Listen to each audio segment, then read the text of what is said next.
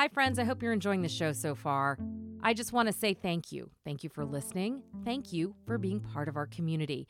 I don't know if you know this, but we are on the air all the way from Richmond, Virginia to Ketchikan, Alaska, and in so many places in between.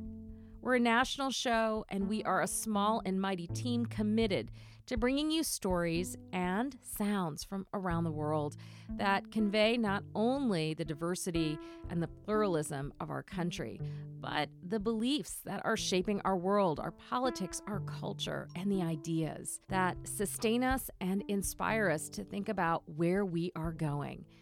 And that brings me to this question. If you value us, if you enjoy listening and appreciate what you're hearing, I want to ask you to take a moment to consider becoming a sustaining member of Interfaith Voices, or make a one-time donation at interfaithradio.networkforgood.com. That's interfaithradio.networkforgood.com. Thank you, and let's get back to the show.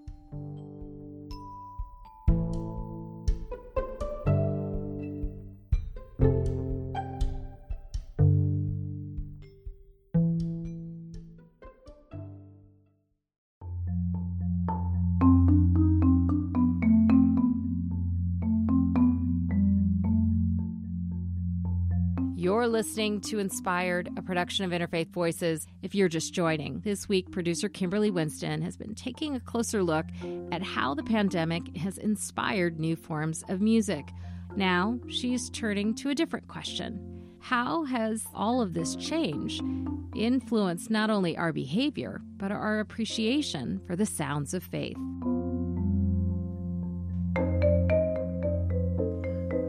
Religious music is not the only kind of sound the coronavirus pandemic is changing.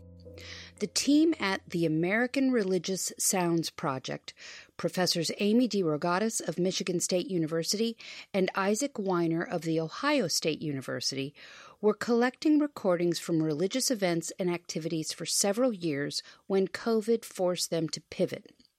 They put out an open call for recordings of people doing religious activities under lockdown, and to date have received between 150 and 200 recordings from all over the country and all different faith backgrounds. And some common themes are emerging across the religious traditions, themes that may indicate the way we do religion will be affected by the pandemic.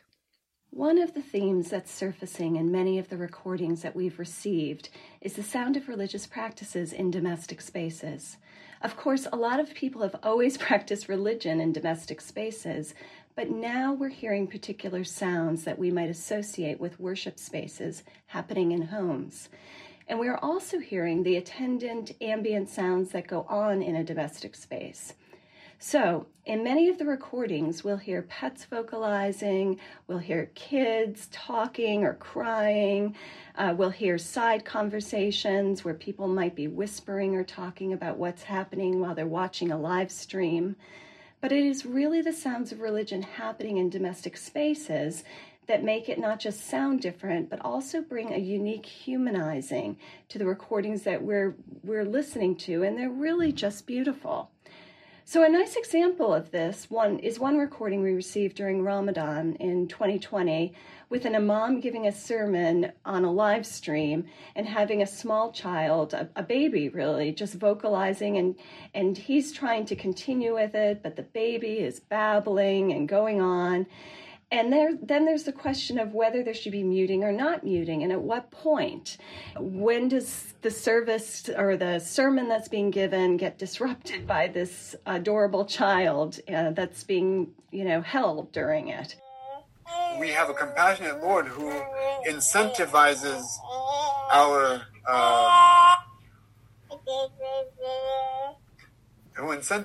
the forgiveness of our sins by calling us to fast. And by giving us this medicine of fasting. Just imagine, abstinence, right? Abstinence is what forms an entire pillar of this religion.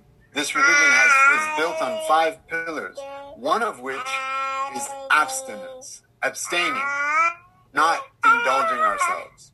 And it's such a wonderful example of not just the flexibility of people as they try to continue traditions in a new context, but also a humanizing of the people who are officiating and participating, because their daily lives, like the responsibility of caring for a child, are audible on the recording while they are practicing religion. There is another recording that is the epitome of the domestication of religion, when Judaism meets the classic children's book, Goodnight Moon. This is one of my favorite recordings that we've received in the collection. It was actually a viral tweet that a user contributed to our collection from an Orthodox Jewish man. The heading on the tweet, it said something like, "Are you missing the sounds of Torah reading during this time?" And when you click on the recording, what you hear is he's chanting the children's book, Goodnight Moon, but to the tune of the traditional cantillation that Jews use to read the Torah. There was a telephone in a red balloon and a picture of the cow jumping over the moon, and there were 3 little bears sitting on chairs and 2 little kittens and a pair of mittens and a little toy house and a young mouse and a comb and a brush and a bowl full of mush and a quiet old lady who was whispering, "Hush, good night room, good night moon, good night cow, jumping over the moon, good night light in the red balloon, good night bears, good night chairs, good night kittens and good night mittens, good night clocks and good night socks, good night little house and good night mouse, good night comb and good night brush, good night nobody, good night mush, and good night to the old lady whispering hush, good night stars, good night air, good night noises everywhere." So it's the melody, the sound of reading Torah, put to the words of Goodnight Moon. Why I love this recording so much is it just captures perfectly during this moment the blending together of traditional religious ritual with the space and sounds of domestic life. The project has also collected sounds from a Wiccan coven in Columbus, Ohio, both before and during the pandemic. It was a group of maybe 15 or 16 people, and they're gathered together in a circle in the leader's living room, chanting together. This practice is called the Cone of Power, which is a common Wiccan practice used to raise energy for magical purposes through chanting. So the participants are all standing in a circle, linking hands, forming the base of an invisible cone to the top of which energy is believed to flow. The goddess is alive and the magic is afoot. The goddess is alive and the magic is afoot. The goddess is alive and the magic is afoot. The goddess is alive and the magic is afoot. The goddess is alive and the magic is afoot. The goddess is alive and the magic is afoot. The goddess is alive and the magic is afoot. The goddess is alive and the magic is afoot. The goddess is alive and the magic is afoot. And the energy emerges from this really powerful overlapping and weaving of their voices. They're kind of weaving together these melodies and words to create this immense power generating from their circle. So when the COVID pandemic first started, our multimedia content producer, Lauren Pond, went back to this community. And she asked them, "What are you doing now? How are you recreating this ritual?" And they gave her permission to join them and to record their effort as they tried to recreate this powerful ritual over Zoom. And as any of us know who've spent time on Zoom over the last year, communal singing, communal chanting, the kind of ways that this ritual relies on the interweaving of voices, that's very difficult to replicate. So just as a practice, seasons change, but the magic still remains. Seasons change, but the magic still remains. Seasons change, but the magic still remains. Seasons change, but the magic still remains. Seasons alive and the magic is afoot. The goddess is alive and the magic is afoot. I don't know if this is going to work. Yeah. There's too much for the bandwidth. Okay, so you're not getting it in real time then. So, hit your mute. Yeah, it's not going to work. Yeah, we should just hit the mute button. Why don't we watch you guys? Yeah, we should mute. Seriously, I do want you to have the experience doing this there. I get this right. You should film me reaching out to each and every one of you while we're doing this. Many religious communities have had to figure out on the fly how to be creative and transformative in the moment. So in this case, the community decides they're all going to mute themselves except for the leader, which is a pretty powerful transformation of the ritual. DeRogatis and Weiner also have a number of recordings of religion being practiced out of doors, where it is considered safer to meet, including this one of some Buddhists in Brooklyn chanting over the banging of pots and pans meant to thank first responders.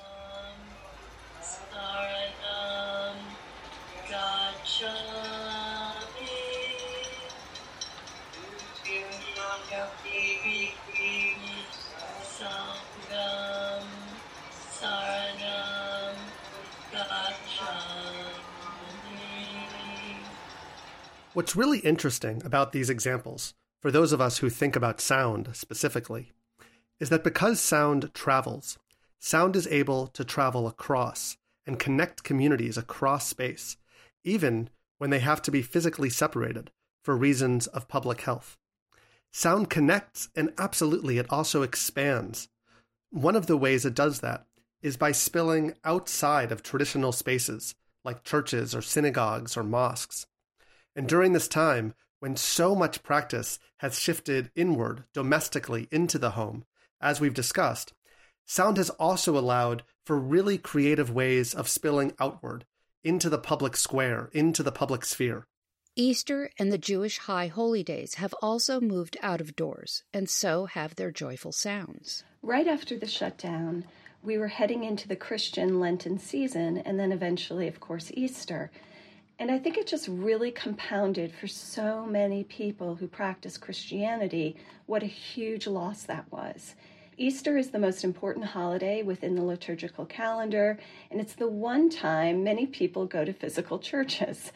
And to not have that happen, to miss not just the religious doctrine of the holiday, but also the practice of being together, many churches and people got creative and started to think about ways in which they could come together and experience that community.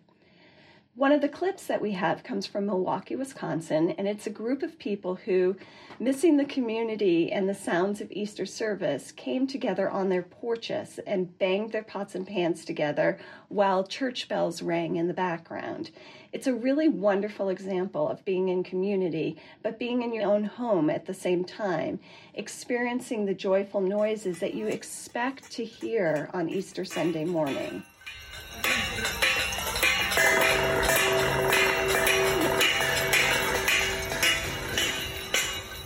The other clip that we have, which is another kind of innovation, comes from Missouri. And it is a group of people who are attending a parking lot Easter service where they are all in their cars.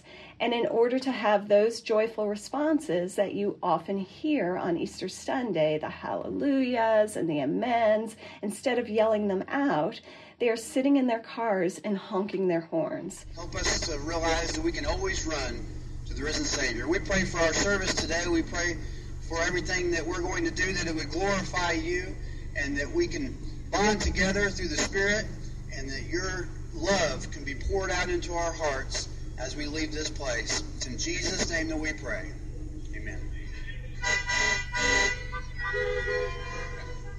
So these are both really nice, innovative responses to what is an incredibly difficult moment of feeling isolated and not being able to go into those spaces and hear the sounds that Christians associate with the most important holiday of the liturgical year. We also saw or heard some of this during the Jewish high holidays in fall 2020, when many Jewish communities could not gather together in the space of the synagogue for the Rosh Hashanah and Yom Kippur services. So instead, many Jewish communities took the sounding of the shofar, the ram's horn, which is this incredibly powerful moment in the service that evokes the broader themes of the day related to repentance, atonement, and forgiveness. And many people have this very strong emotional connection to the sound of the shofar. So what many Jewish communities did is they took it outside of the synagogue. They separated the sounding of the shofar from the formal liturgy of the service and moved it outward to public parks, to street corners. And they invited people to gather together at a safe social distance to hear the blowing of the shofar that way instead. We're happy to be here together with you today so we can safely mark Rosh Hashanah and we ask everyone to please wear a mask and practice social distancing and disperse as soon as we finish. Over the centuries, rabbis have offered many reasons why we blow shofar on this day. One explanation is that the sound of the shofar should wake us up and make us reflect on who we are, what we are doing, and how we could do better. Other rabbis explain that the sound of the shofar resembles our crying and sobbing to signify our remorse and to sensitize us to the suffering of others. This past year has been difficult for many of us, so perhaps this year, shofar can also help us rouse God to consider our anguish and pain, as well as that of our neighbors and of all humanity. Baruch atah Adonai Eloheinu melech haolam shehecheyanu v'kiyamanu v'higiyanu hazman hazeh. Baruch atah Adonai Eloheinu melech haolam asher kiddushanu v'mitzvotav v'tzivanu lishmoa kol shofar. Blessed are you, Lord our God, ruler of the universe, who has sanctified us with commandments and commanded us to hear the sound of shofar.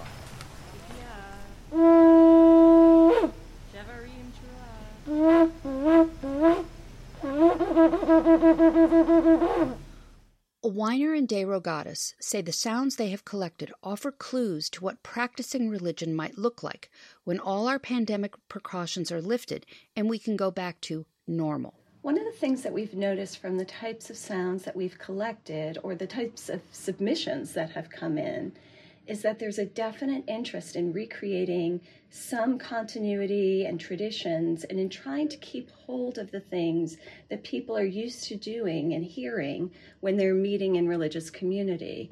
But that's balanced with a need to be creative. So sure, there are innovations and flexibility that have come out of this really difficult time that I think are going to stay with us. I think that there is a lot of experimentation that we're hearing in our recordings, and some of it will definitely be carried through to the future. One of the things we've noticed in many of the recordings we've received is that the person who's doing the recording is geographically very far from the thing they're recording. So they might be in California, attending a service in Maryland, or here in Ohio, recording a service that's actually happening in Texas. Many people are realizing that they are no longer tied geographically to a particular institution or community.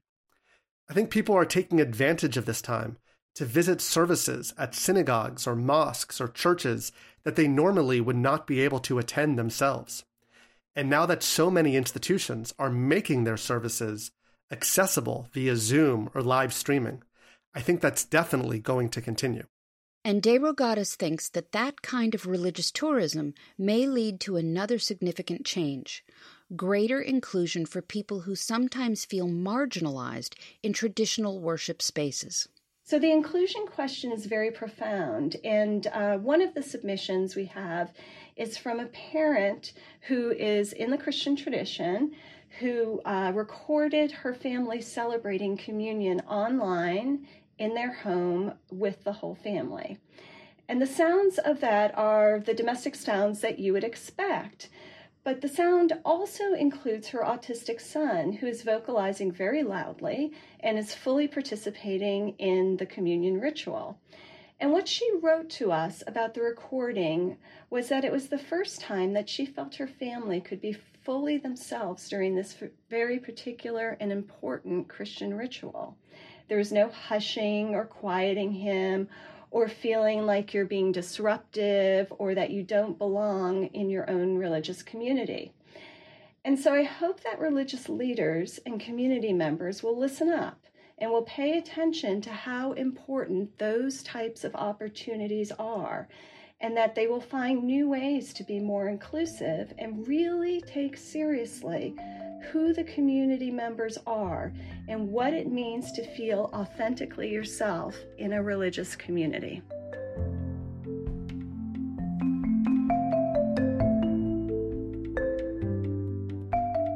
That was Amy DeRogatis and Isaac Weiner, co-directors of the American Religious Sounds Project, a joint venture between The Ohio State University, where Weiner is an associate professor of comparative studies, and Michigan State University, where DeRogatis is a professor of religious studies. I am Kimberly Winston, reporting from Northern California. That's all for this week's show. If you missed any portion, head over to interfaithradio.org for this week's episode show notes, where you will find links to the musical selections featured and details on how you can submit your recordings to the American Religious Sounds Project.